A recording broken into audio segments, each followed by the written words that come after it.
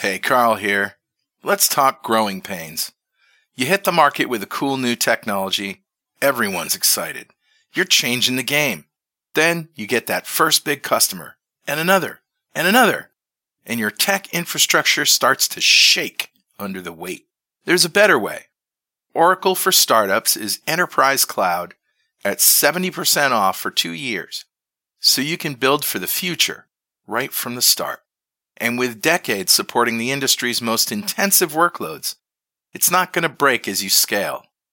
Check it out at oracle.com/go-to/netrocks.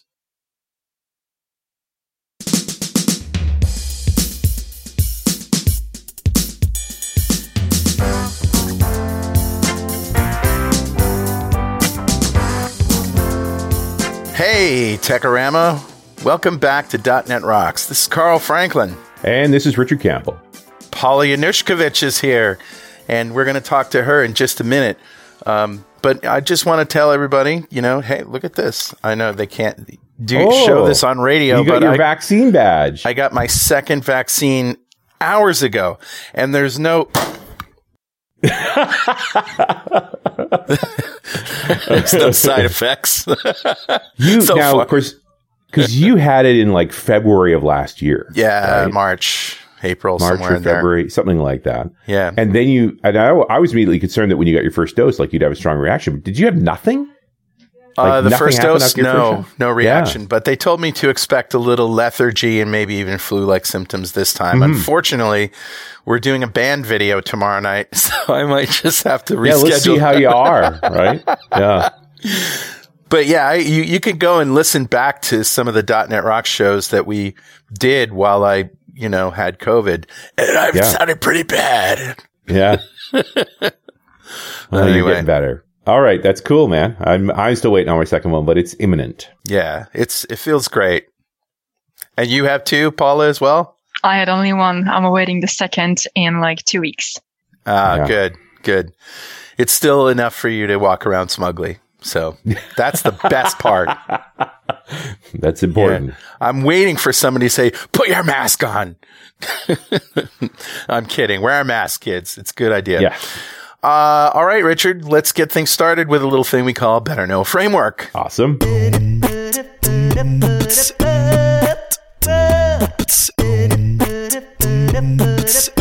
All right. I found something on GitHub which is becoming my source of all cool things. Like finding a cool GitHub repo is becoming a thing. Well, GitHub really is like the new framework place, right? Like there's so much fun there. Yeah. Yeah.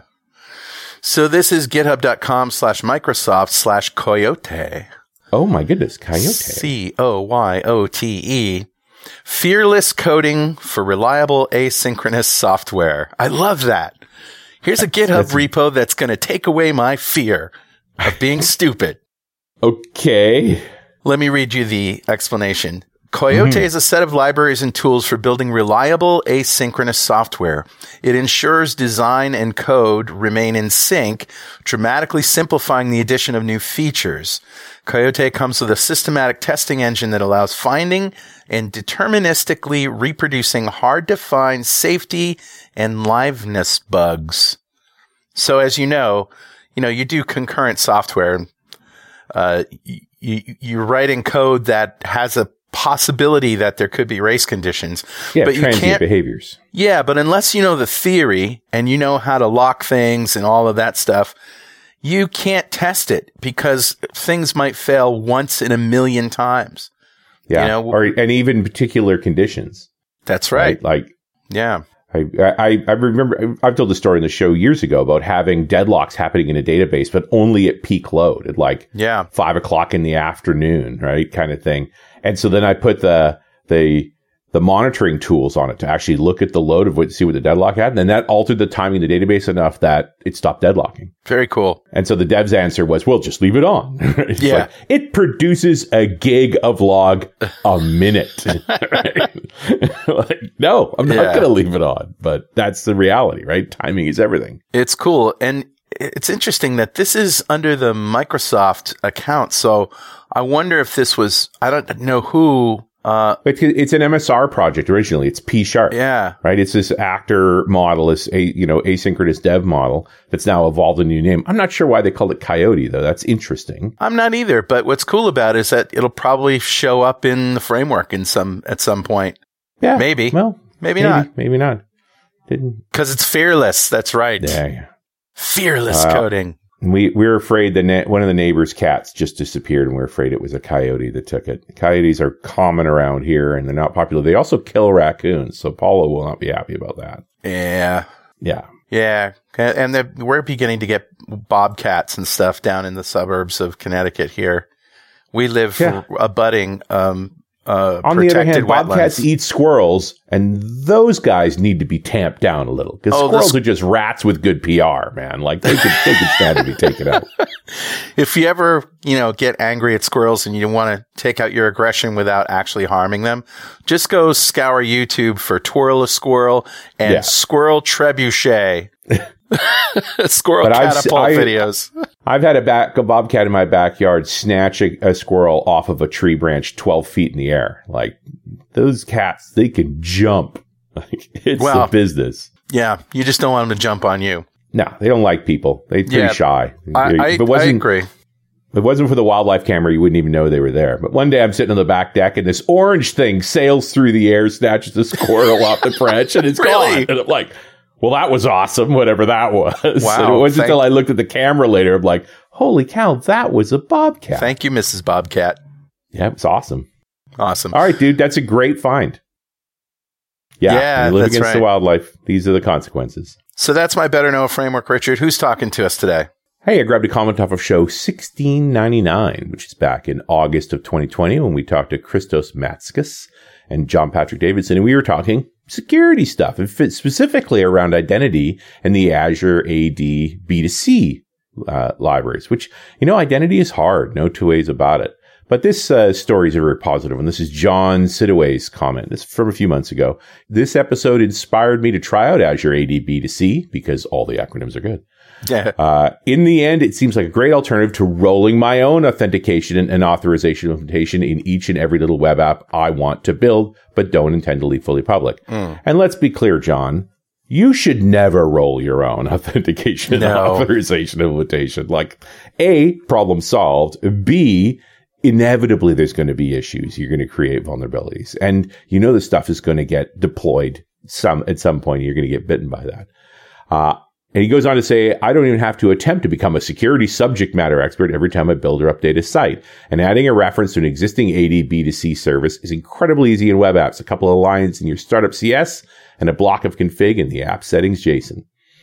And I say, in the end, because the documentation is not the best. And this is only a few months ago. So all this effort in the docs at Microsoft still haven't got this well worked out. I want to inject something here in that you're trying to do AD B2C authentication with Blazor projects, go to blazortrain.com and search for it, because I did a show with Joel Hewlin.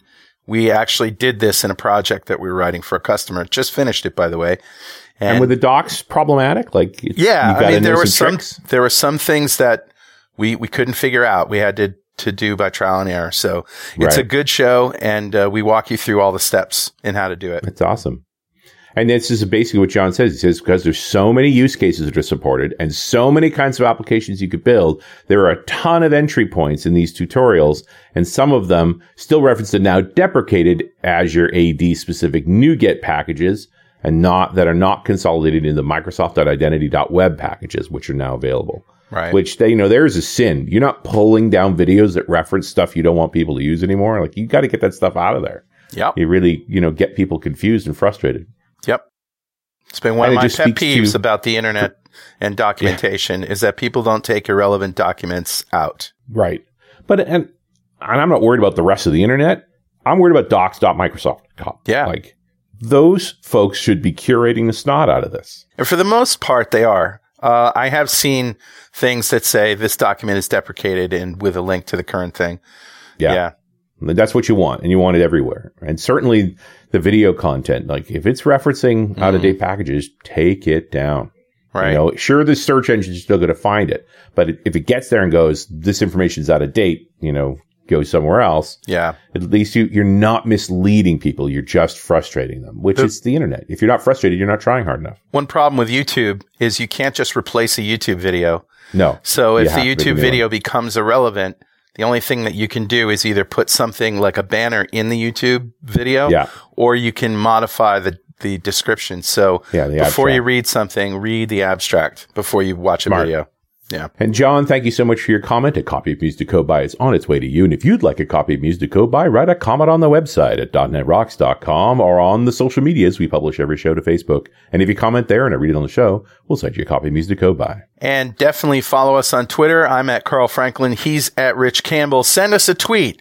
You can use your phone, you can use your browser, or you can use a squirrel trebuchet. You can't use a squirrel trebuchet. Don't. I tied the note to the squirrel and I sent him flying to you. All I want to do is make the sound of a squirrel on a trebuchet taking a ride. Ready? Wah!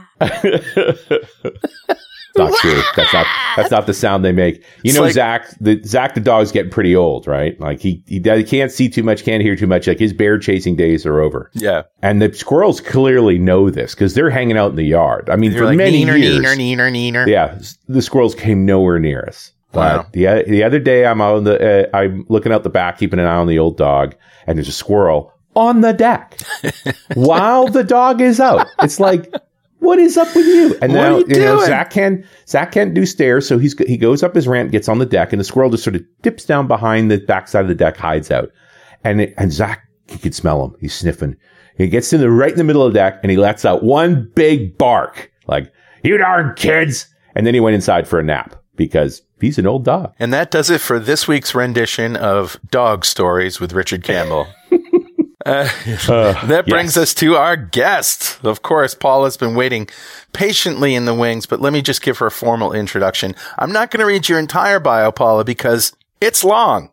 Because you've got a lot of stuff, qualifications and stuff. But Paula Januszkiewicz is the IT security auditor and penetration tester, enterprise security MVP and trainer, MCT, and Microsoft Security Trusted Advisor.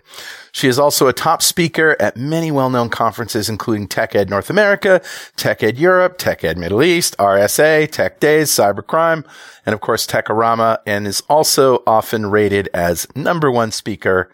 I can't imagine why. Welcome back to .NET Rocks, Paula. Thank you so much, Carl, for the great introduction. Absolutely happy to see you finally online. Here we go. Right. And I love the conversation about all this Zach stories and all the animals because it's always really funny to hear. So yeah, thanks. It has been a pleasure. And to be clear, this is Paula's first visit to .NET Rocks. Wait a minute, are you kidding? Yeah. No. We've known her for years and years. How is that possible? She's been on Run As 7 or 8 times. Yeah. But this is her first DNR, and really a mistake on our part because her security advice is untouchable. Over on the Run As side, like I need to talk to her every year to keep pace with the state of things. Like I know why ransomware. I thought that, because you have told the story, and you know what I mean by the story of the job interview that Paula was on, and she was waiting in the lobby and said, "Excuse me, can I connect to your Wi-Fi so I can check my email?" And they said, "Sure, here's the Wi-Fi password." And by the time she got into the interview and they said, "Okay, what are your credentials?" I said, "Never mind my credentials. Here's all your data." There it is. Yeah, I may have said once or twice, "Don't let that lady anywhere near your computer." Wow, that sounds... Why? I have no idea why. I can't imagine. I've seen you do it on stage with a rubber duck. Where literally clicked into the USB port on a laptop. I think 20 seconds later, took it back out. When you mentioned that, actually, here's the. There it is. That's actually the next kind of a version of this. This is a DigiSpark. Oh, wow. So it allows you to program the full USB functionality, not just like a keyboard for the rubber ducky, but this could be anything you want to. So it's actually, I love it. I mean, the kids can program it simply because it's that easy. So pretty.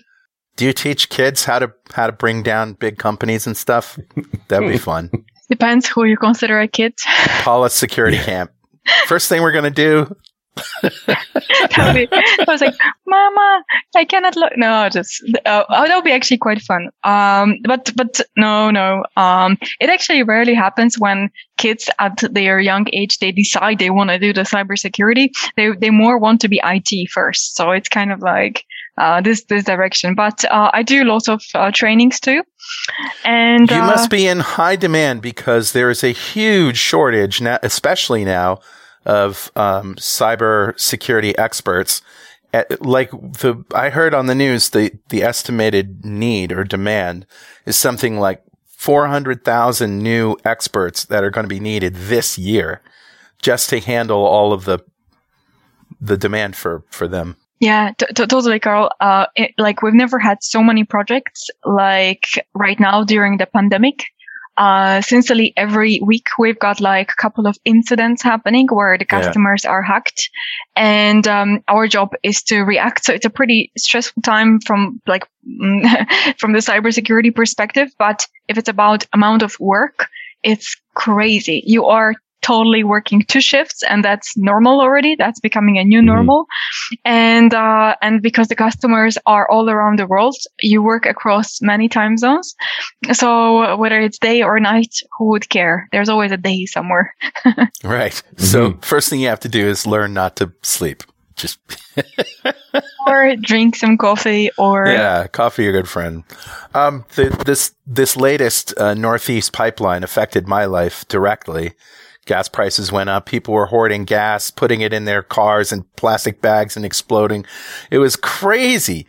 And so I guess the question is the antidote to getting, not the antidote, but is the prophylaxis for getting ransomware to just not open emails from people you don't trust or click on links in emails? Like, is it that easy? Actually, good that you mentioned that, because, phishing being like right now during the pandemic's number one mean of transportation for malware is definitely the thing. But it's easy to also prevent that, because there are attack surface reduction rules that you can implement in Windows. So companies can fix it easily for free. But the problem is as well in other places. For example, the customer that I've been visiting not really long time ago in Germany, they had a problem with point of entry of a contractor's account. So what happened is that contractors were using the privilege account in their organization, and something happened apparently in their infrastructure, or we don't really know what happened. But then they actually brought ransomware to the really big factories all around the world organization, and they encrypted almost 100% of their data. So we've been actually traveling to Germany with all the restrictions being cancelled from the different government units in Germany, because you couldn't really travel there. That was that time. But apparently you can when there's a high state of emergency for various businesses. And we actually helped this customer to stand up. So that's was quite fun. So it occurs to me that a lot of the ransomware, what it does is it activates the operating system's own encryption features to encrypt your entire disk with a password. So isn't the solution just to take that feature out of Windows? I notice my tongue firmly pointed in my cheek here. I mean, it's a feature. Right? You know, and it might even be good if they used that feature. I was just reading about the Colonial attack, the one that affected you, Carl. Yeah. I mean, it went on for a week. Right. And they paid. They paid $5 million. Yeah. And the decryption keys didn't work properly. They didn't recover all their data. I also heard that the guys, they caught the guys that did it, and they were like, "Oh, sorry, we didn't know that it was going to be that bad." The same story with that customer, by the way. They paid a couple of €100,000, and hackers send them the decryptor that work only for 85% of data. Wow. So, and the advice from the FBI was don't pay, because it doesn't work. You're not going to get everything back. In their case, yeah, totally. But if you don't have a proper backup and so on, then maybe you should risk it. I'm not saying that that's a good thing to do, but sometimes companies, they don't have choice. Is there something that you can do? And now I'm just talking Windows because that's what I use. I'm not a Mac or Linux guy. Is there something that you can do in Windows to, anytime that an elevation of privilege happens in Windows, a little box pops up and says, do you want to allow this? Yes. If you have administrator privilege, you can allow it. Is there any way does that get bypassed in these ransomware attacks? Yeah, absolutely. So there are ways to bypass UAC, and plus for the ransomware, you can be only a user because you just need to have access to data. So write access. That's it. Yeah. Right. So basically, like if someone is the case of another customer managing the documents, the file server overall for traders in a financial organization, that was actually a person who had an email. Hey, someone left you a voice message on a Dropbox. And that person opened it because that's the way how people communicate. And eventually that got to the file server and encrypted all the documents for the traders. So they had a couple of hours of stopping operation. And imagine that in a trading company where you've got certain slots like this. This was millions. Is this something that Microsoft could fix? I mean, it's obviously a vulnerability in Windows, right? Vulnerability, I would say. The platform is allowing you to not to implement everything at first, but so it's not like a completely closed box. But of course, there are built-in solutions that are even free, like attack surface reduction rules, where you are able to configure that. For example, if you get a phishing email, you've got an attachment, Excel spreadsheet, let's say with macro. So of course, it creates a child process. And like normally, that's an anomaly. So this would be blocked. And a couple of other behaviors. Also, you've got application control. So someone can implement it, but you've got a choice. You don't have to use the Microsoft product. You can pay and use something else because in someone's opinion, that could provide better management. So at the end, the solutions are there. It's that companies maybe don't know, or whatever the reason is, they don't use it. Well, we can dig into some of those more smarter tools, but in theory, these guys had backups. Like, why didn't the backups work? At first, right? Yeah. Right. So for that company, that German company that I was mentioning, so they actually gathered information from their papers from 1965, and from that they put everything into the SQL database to like allow them to work with some statistics.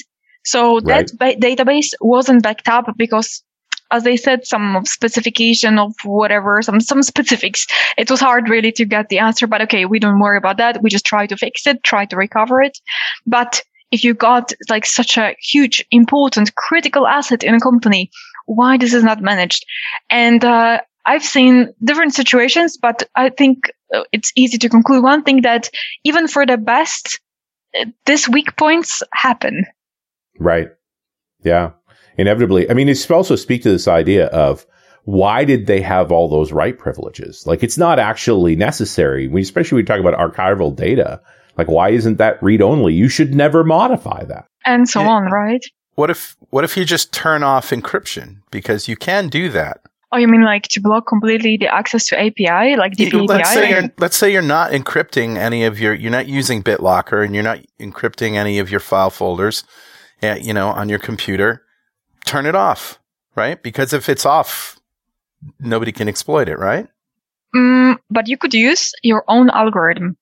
So then you will not use the Windows API for the encryption, and then it's even better because it's not AES, but it will be the encoding or whatever way that it's still hard to reverse. Yeah.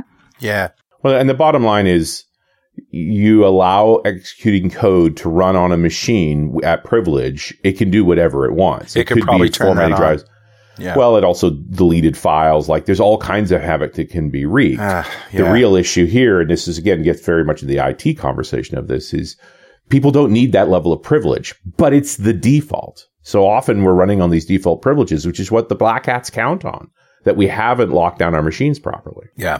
Plus, they're allowed to run software that they don't know quite often. So at first moment, they can run various PowerShell scripts, because ransomware right now also appears in PowerShell. And that's also pretty cool. Why not to run an open script and encrypt our data? That's why it's so hard to block it. But on the other hand, you can have the constraint language in PowerShell and so on. So for every problem, there is an answer actually. So we live in really good times for implementing good state of security. It's just that companies are like starting that trip. Yeah. Well, and as Carl pointed out earlier, there's not enough skilled people. Oh yeah, definitely. I'm struggling with this every day because when we try to expand the team, I want to hire people, for example, in my team. So hard. Oh gosh, like every single time we do some recruitment process and so on. It's really hard. Like, because it's also, there's no standard, I would say. Right. So would you feel comfortable training somebody who is, comfortable in IT and comfortable with development, understands systems, training them in what they need to know to become a cybersecurity expert so they could cash in on these government contracts that are apparently headed our way? Is that all the background somebody needs to understand what's going on today? Very, very good question. And I prefer to do it this way, by the way. And we do it this way. So we hire someone with a good approach. And the background, to me, there are two requirements. One would be good IT skills. But yeah, this can always get better. Yeah, because technology changes. So you spend more time on it. You educate yourself. It's fine. Yeah. But what's the most important thing is that you need to be hyperactive, meaning you need to want to know more every single day. Yeah. And you need to be not afraid to say that you don't know, because in cybersecurity, it's easy to not to know things. Yeah, right. Coasting is going downhill. So yeah, don't just think, all right, I set up my firewall, I'm good. It's like just set up your firewall, you're fine. Yeah. And folks, I'm going to interrupt for one moment for this very important message. Hey, Carl here. So, have you ever browsed in incognito mode? Well, think about this. In incognito mode, like the Chrome browser itself, is a Google product. And Google has made a fortune by tracking your movements online. There's even a $5 billion class action lawsuit against the company in California where they accuse it of secretly collecting user data. And Google's defense is incognito does not mean invisible. So how do you actually make yourself as invisible as possible online? ExpressVPN. Turns out that even in incognito mode, your online activity still gets tracked, and data brokers still get to buy and sell your data. One of these data points is your IP address, which data harvesters use to uniquely identify you and your location. But with ExpressVPN, your connection gets rerouted through an encrypted server, and your IP address is masked. That makes it really hard for third parties to identify you or harvest your data. Best of all, ExpressVPN is super easy to use. No matter what device you're using, phone, laptop, smart TV, all you have to do is tap one button for instant protection. So if you really want to go incognito and protect your privacy, secure yourself with the #1 rated VPN. Visit expressvpn.com/.net and get 3 extra months for free. That's expressvpn.com/DOTNET. expressvpn.com/.net. And we're back. It's .NET Rocks. I'm Richard Campbell. That's Carl Franklin. Hi. And we're talking to our friend Paula J., who we first met in Barcelona. Oh, it was a speaker idol. Yes, exactly. Yeah. Is that how you broke in? That was the quiz that Richard was doing. Yeah, we were even both before Speaker Idol. We did that. Remember we used to do the game show quiz where we were giving away swag? Yeah. And she was a contestant on the game show, and I asked her a question about DOS from before she was born. When the DOS was created. Oh, wow. Or something like that. It was version 3. I wasn't born. It's the 1980s. I wasn't born yet. But you also did Speaker Idol. She did do Speaker Idol. And I remember that. Is that how you broke into tech ed? Yeah, pretty much. That was in Los Angeles, right? That was the first time on the stage. Yeah. Remember that, Richard? That was funny. Oh, well, the famous thing about Paula J. is she never won Speaker Idol. Yeah. She came in second in Europe first. Barcelona. But didn't get a speaking gig. Yeah. And then, although ultimately she did, and then competed in the US, which was, completely legit. The only rules you hadn't spoken at Tech Ed, and you hadn't, and came in second again. And that was that one we did in LA where we were in it. They didn't do that was like 2008, where they didn't do the attendee party. So we were part of the attendee party. And Rasinovich was one of the. That's right, one of the judges. The judges. Yeah, I got to back up a little bit and just tell people what Speaker Idol is, because I don't think they do it anymore. At Tech Ed, they used to hire Richard and me to run this show like Pop Idol in the UK or American Idol in the US. You get 5 minutes to do a presentation.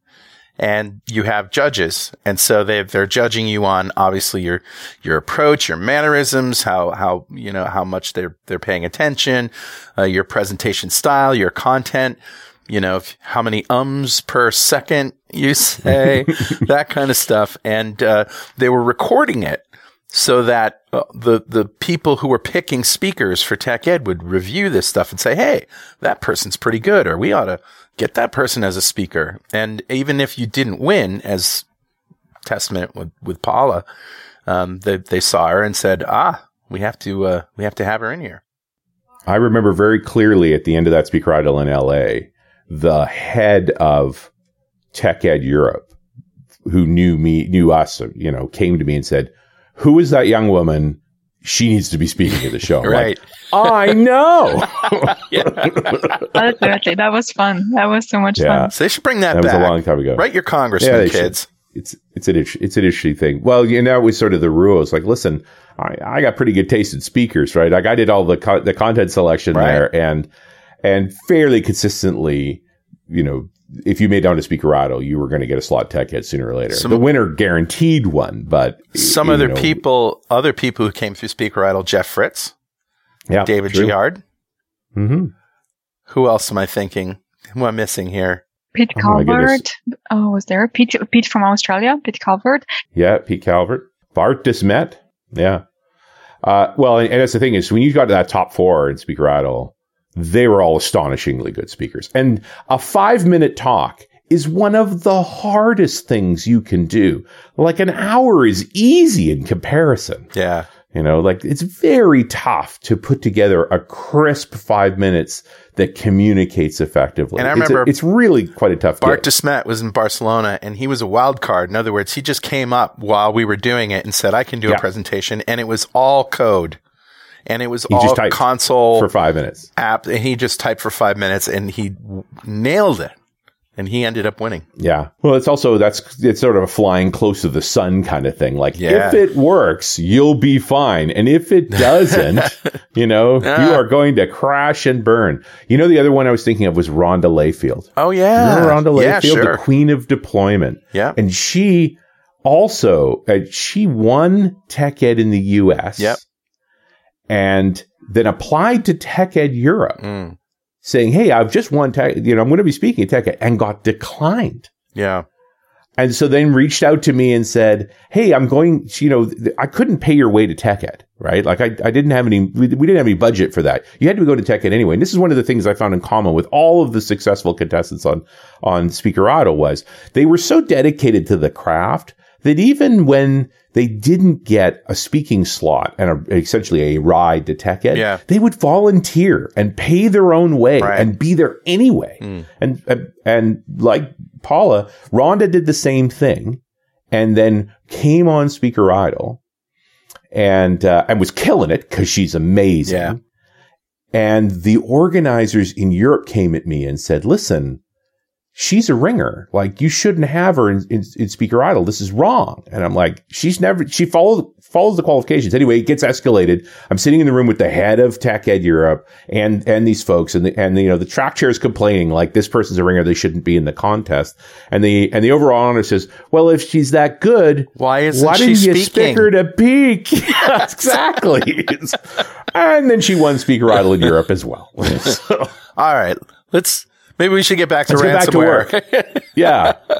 Well, we've done a half a dozen shows on Runez about this as well. The last one is called How Black Hats Profit from this whole thing. And clearly this seems to be true, right? Like people are paying these ransoms even if they botch it. So this is a profitable enterprise. Yeah. Like what do we got to do to stop that part? Well, it's really hard because it starts with the attack eventually. And when these ones are on the increase, then basically people in general will pay. So what would be important, I think, to stop it, if we look at it from the bigger picture perspective, would educate people more on cybersecurity so they don't become victims of that, so that they don't have to pay in order to recover their data. And on average, by the way, within stats, hacker for the successful ransomware campaign earns like $90,000 monthly. So it's a pretty good salary to have per month. So that's for many people, that's quite tempting to. And if you're listening to this and you're an evil person, shh, don't say that. Jeez. Don't give them ideas. Wow.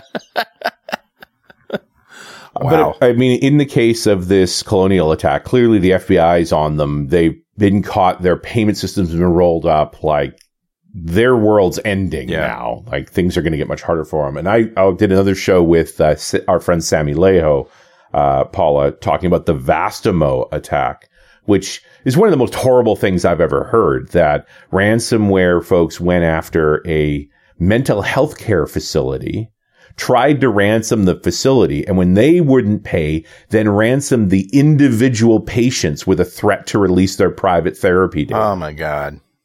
And apparently that was too far for the Black Hats, too, because ultimately they've turned that guy in.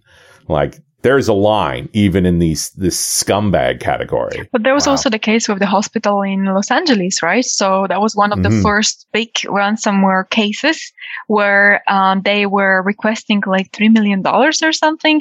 And then eventually the hospital negotiated down the amount of money to pay, but they paid. So that was one of the first ones that people started to wonder whether like it's going to affect people's lives. Yeah. Because, okay, someone's data, well, we can live with this, but hospital, it's a little bit too much. Well, especially during the pandemic, like what kind of scumbag are you to attack hospitals when they're at their absolute limits, trying to keep people alive? Right. It's pretty horrible stuff. Like, what does your mother say about this exactly? My daughter has a word for it. It's douchebaggery. Yeah, that's a good one. Yeah. It's probably the same ones who don't believe that COVID exists and all that stuff, right? Yeah. Long that's story. A whole other can of worms.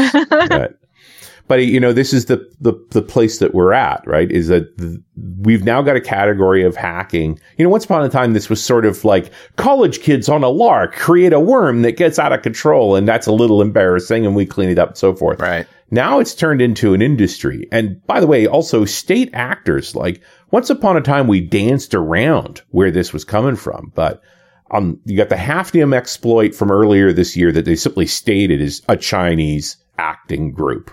And this Colonial attack, which they said point blank is Russia. So we're not even hiding the fact that there are states out there that are funding folks to attack different entities. Paula, do you have any resources that people can go to learn how to protect themselves from ransomware? Actually, I do have a pretty good resource on the incident response. So how to collect data, how to help ourselves when that problem happens, and so on. And that's actually a GitHub resource. And that's if we search for the GitHub and awesome incident response, there is actually the resource from Merwa.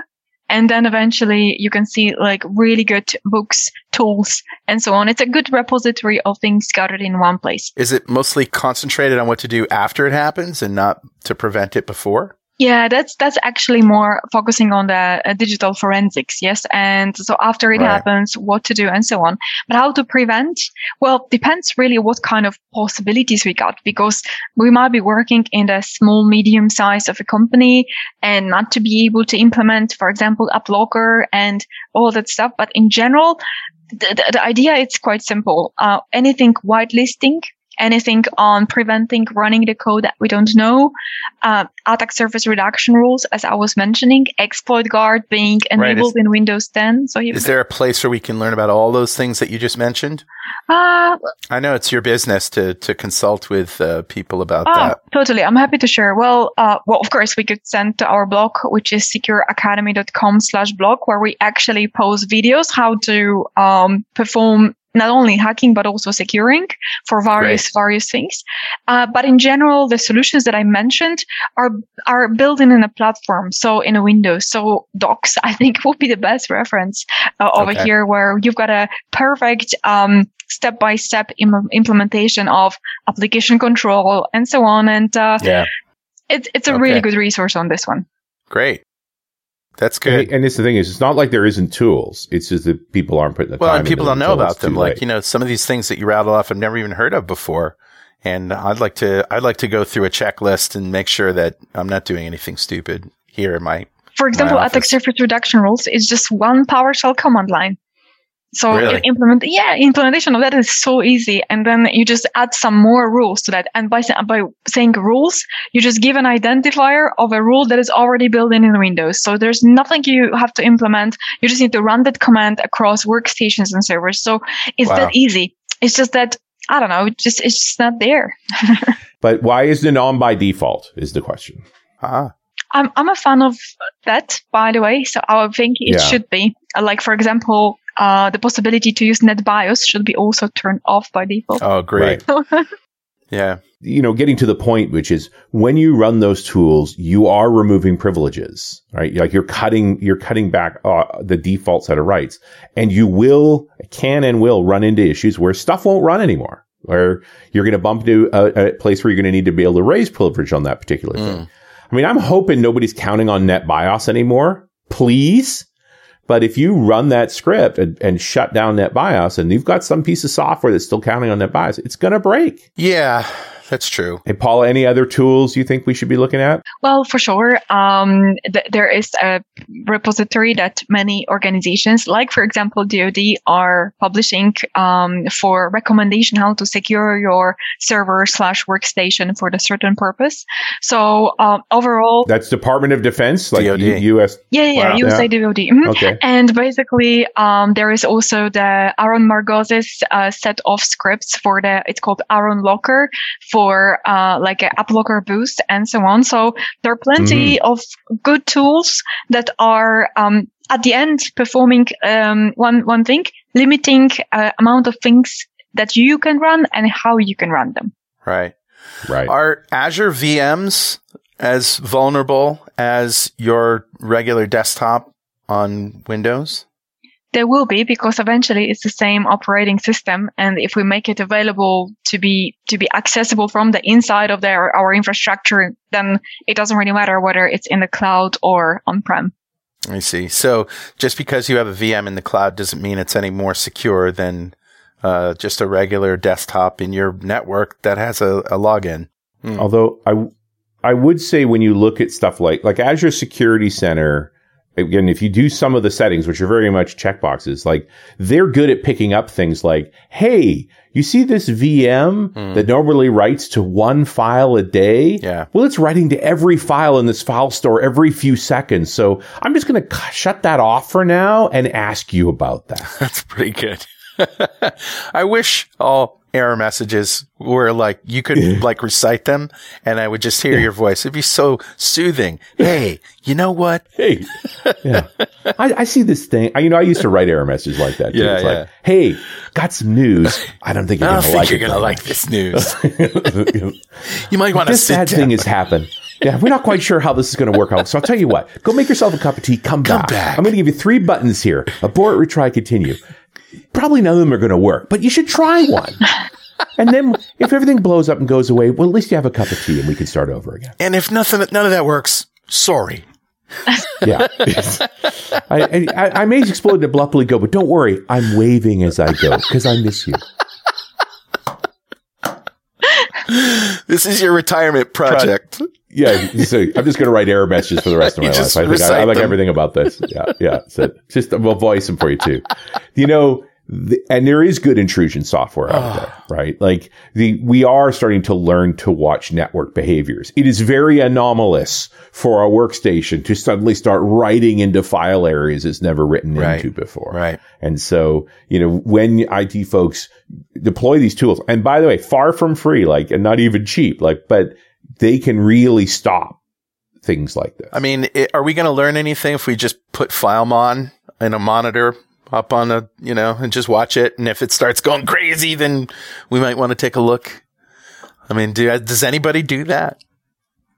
Paula, do you do that? Well, I run Sysmon with the configuration file that tells you pretty a lot. And Sysmon actually allows you to monitor that. Plus, if we use Azure Sentinel, we can subscribe to the Sysmon log and then have that somewhere out there. So it's actually not that bad idea, but good to watch for sure.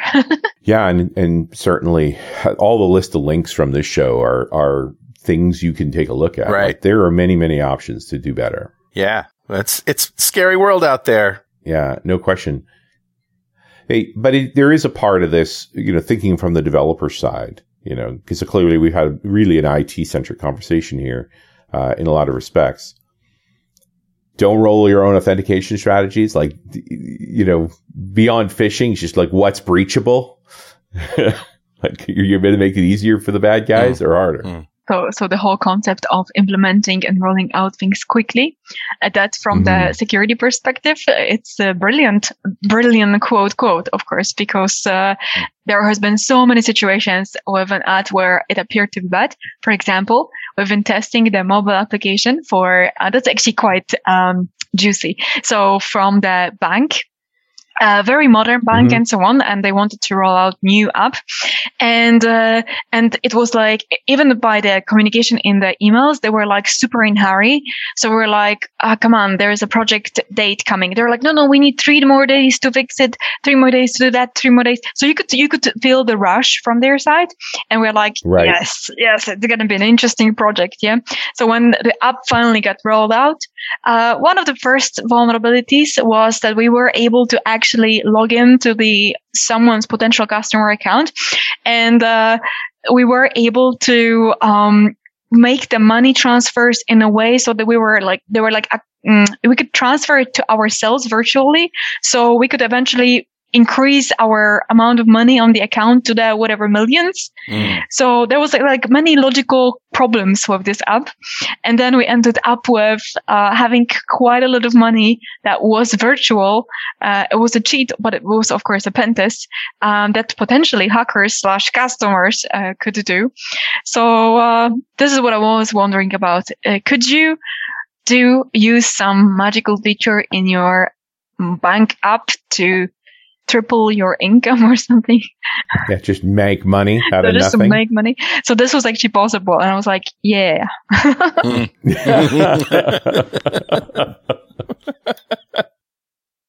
But we tend to think of security as an afterthought, something we add to the application at the end. Is that unavoidable? Do you get pulled into projects where they're okay, now we have to secure this app better. What can we do? Yeah. So when there's a first rollout, then depends really on the approach, right? But sometimes the app we test it regularly within the project. For example, certain modules, or the final release, and then they only fix things that were found out within the final release, and we don't really see what's in the code because we don't look at the code. We look at the stuff from the outside. So there might be a bigger mess because for the pen test, there is always a limited time that you got. Yeah. And that's always what actually makes me think, because how much time hackers will be able to spend on these apps, on the banking apps? Probably a lot. I know that they have to eat and survive, but why not spending an hour, 2 hours per day for the next 6 months to try to figure out the problem? So all these pen tests are about minimizing the risk, not about fixing the problem. Right. Yeah. And not actually addressing the key issue. But we've mostly talked about attacks that were against specific entities for the entity, like going after banking, because that's the old Dillinger line. That's where the money is. or going after hospitals during the pandemic because they're under crisis and are likely to pay. And I got to think there's some folks listening who go, so, well, what I'm working on is just not that important. Nobody's going to target me. No, that's not true. Everybody's got some dollars to share. Mm-hmm. So Uplogger, the ransomware could attack everybody. And if someone, maybe I shouldn't even say that, but eventually if someone for someone's $500 for survival, it's enough. Yeah. Yeah. Then if you target 100,000 people, regular people that work at home or whatever, then basically it will be enough for that person. So it doesn't have to be $90,000. It could be 500. And, that might be you. Yeah. Yeah. It's very, very possible. And the other part I've realized with the backups is sometimes these ransomware guys are smart enough that they encrypt the backups too. You've got to make sure you've got an air gap between your backups and your primary system. Yeah, so backup management system, absolutely important. That's actually not the trivial case.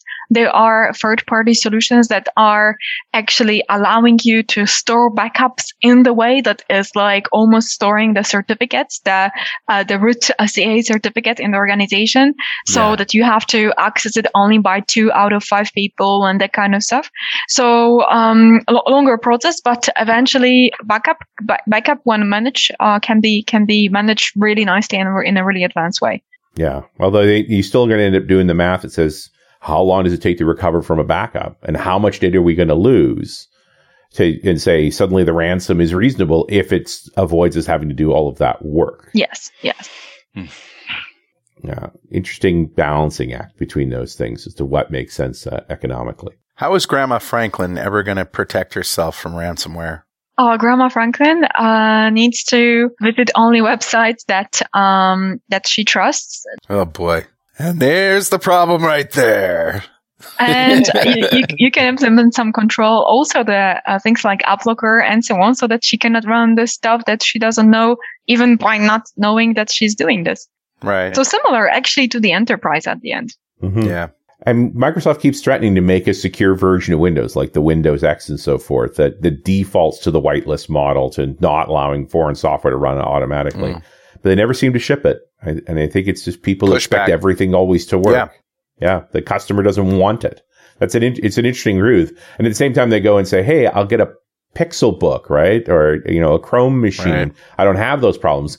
Because it doesn't run anything. Right. And same for iPad back in the day. I don't think it's true for iPad anymore.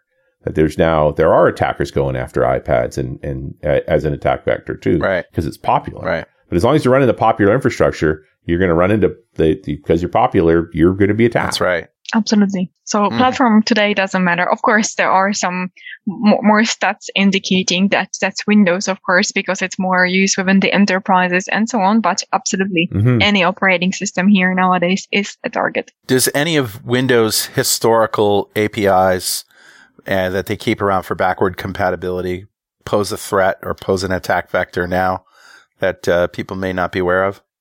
I wonder what that would be. Just so much. I mean, the NetBEUI thing and NetBIOS thing certainly one. SMB1. Oh, for sure. Yeah.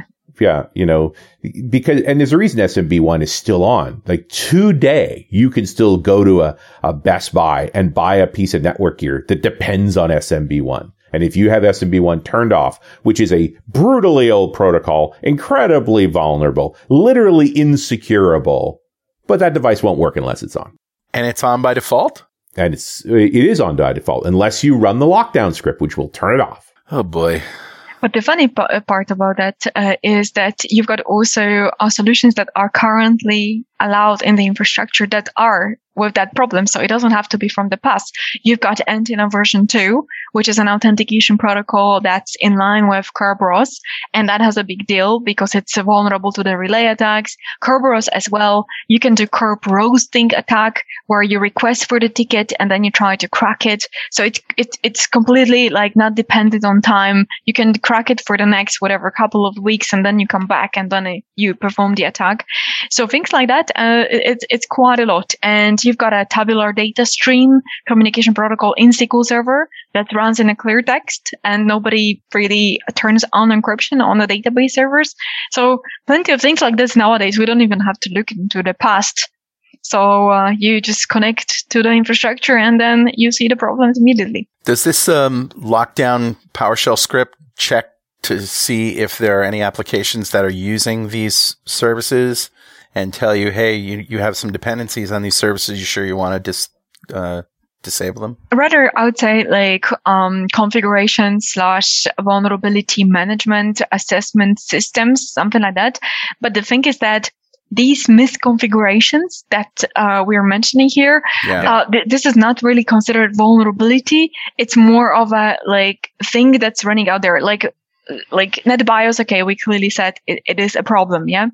But again, it's a misconfiguration rather than vulnerability eventually. Sure. And will this system tell you like, hey, you're using NetBIOS? Maybe you want to use NetBIOS. So like the same for Antivirus version 2. You have to use it actually when you're authenticating using local accounts across the other like machine. So there's no other choice. You have to use it. So therefore, it cannot be considered vulnerability. So sometimes it's hard to spot these misconfigurations because they're very dependent on things. So it's like when you connect the dots, this is when it becomes a problem. But when it's like working as a single thing, it doesn't. So Antivirus version 2 could be help with a little bit with the SMB being signed. So if the SMB was digitally signed, you will not be able to do the relay attack that easily, and so on. Yeah. Yeah. Yeah. I mean, there's pushes to fix all these things. Our friend Ned Pyle has been maintaining the SMB1 clearinghouse for forever, where he's essentially shaming vendors, saying these guys still depend on SMB1. And bit by bit, some of them are actually starting to retire it. But, the vendor also pushes back. And so, like, my customer doesn't care. Right. It's like your customer's going to care if they get exploited, and then it's too late. And it's literally a recompile, kids. Like, just run the SMB3 library. It ain't rocket science. Wow. So much to think about. Well, Paula, it's been great to have you on the show. Thanks. It's a lot to think about. And I'm going to take a look at those resources that you mentioned. We're going to have those in the show notes. Lots of links in the show notes. And that'll be at .netrocks.com on the 3rd of June.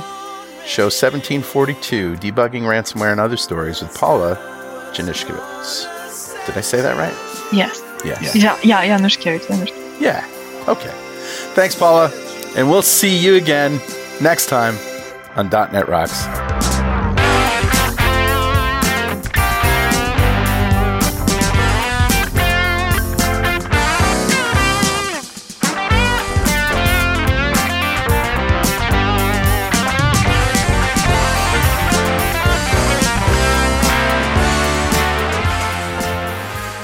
.NET Rocks is brought to you by Franklin's Net and produced by Plop Studios, a full-service audio, video, and post-production facility located physically in New London, Connecticut, and, of course, in the cloud. Online at pwop.com. Visit our website at dotnetrocks.com for RSS feeds, downloads, mobile apps, comments, and access to the full archives going back to show number 1, recorded in September 2002. And make sure you check out our sponsors. They keep us in business. Now go write some code. See you next time. Got a transmitter banned by the FCC. Yes, I'm a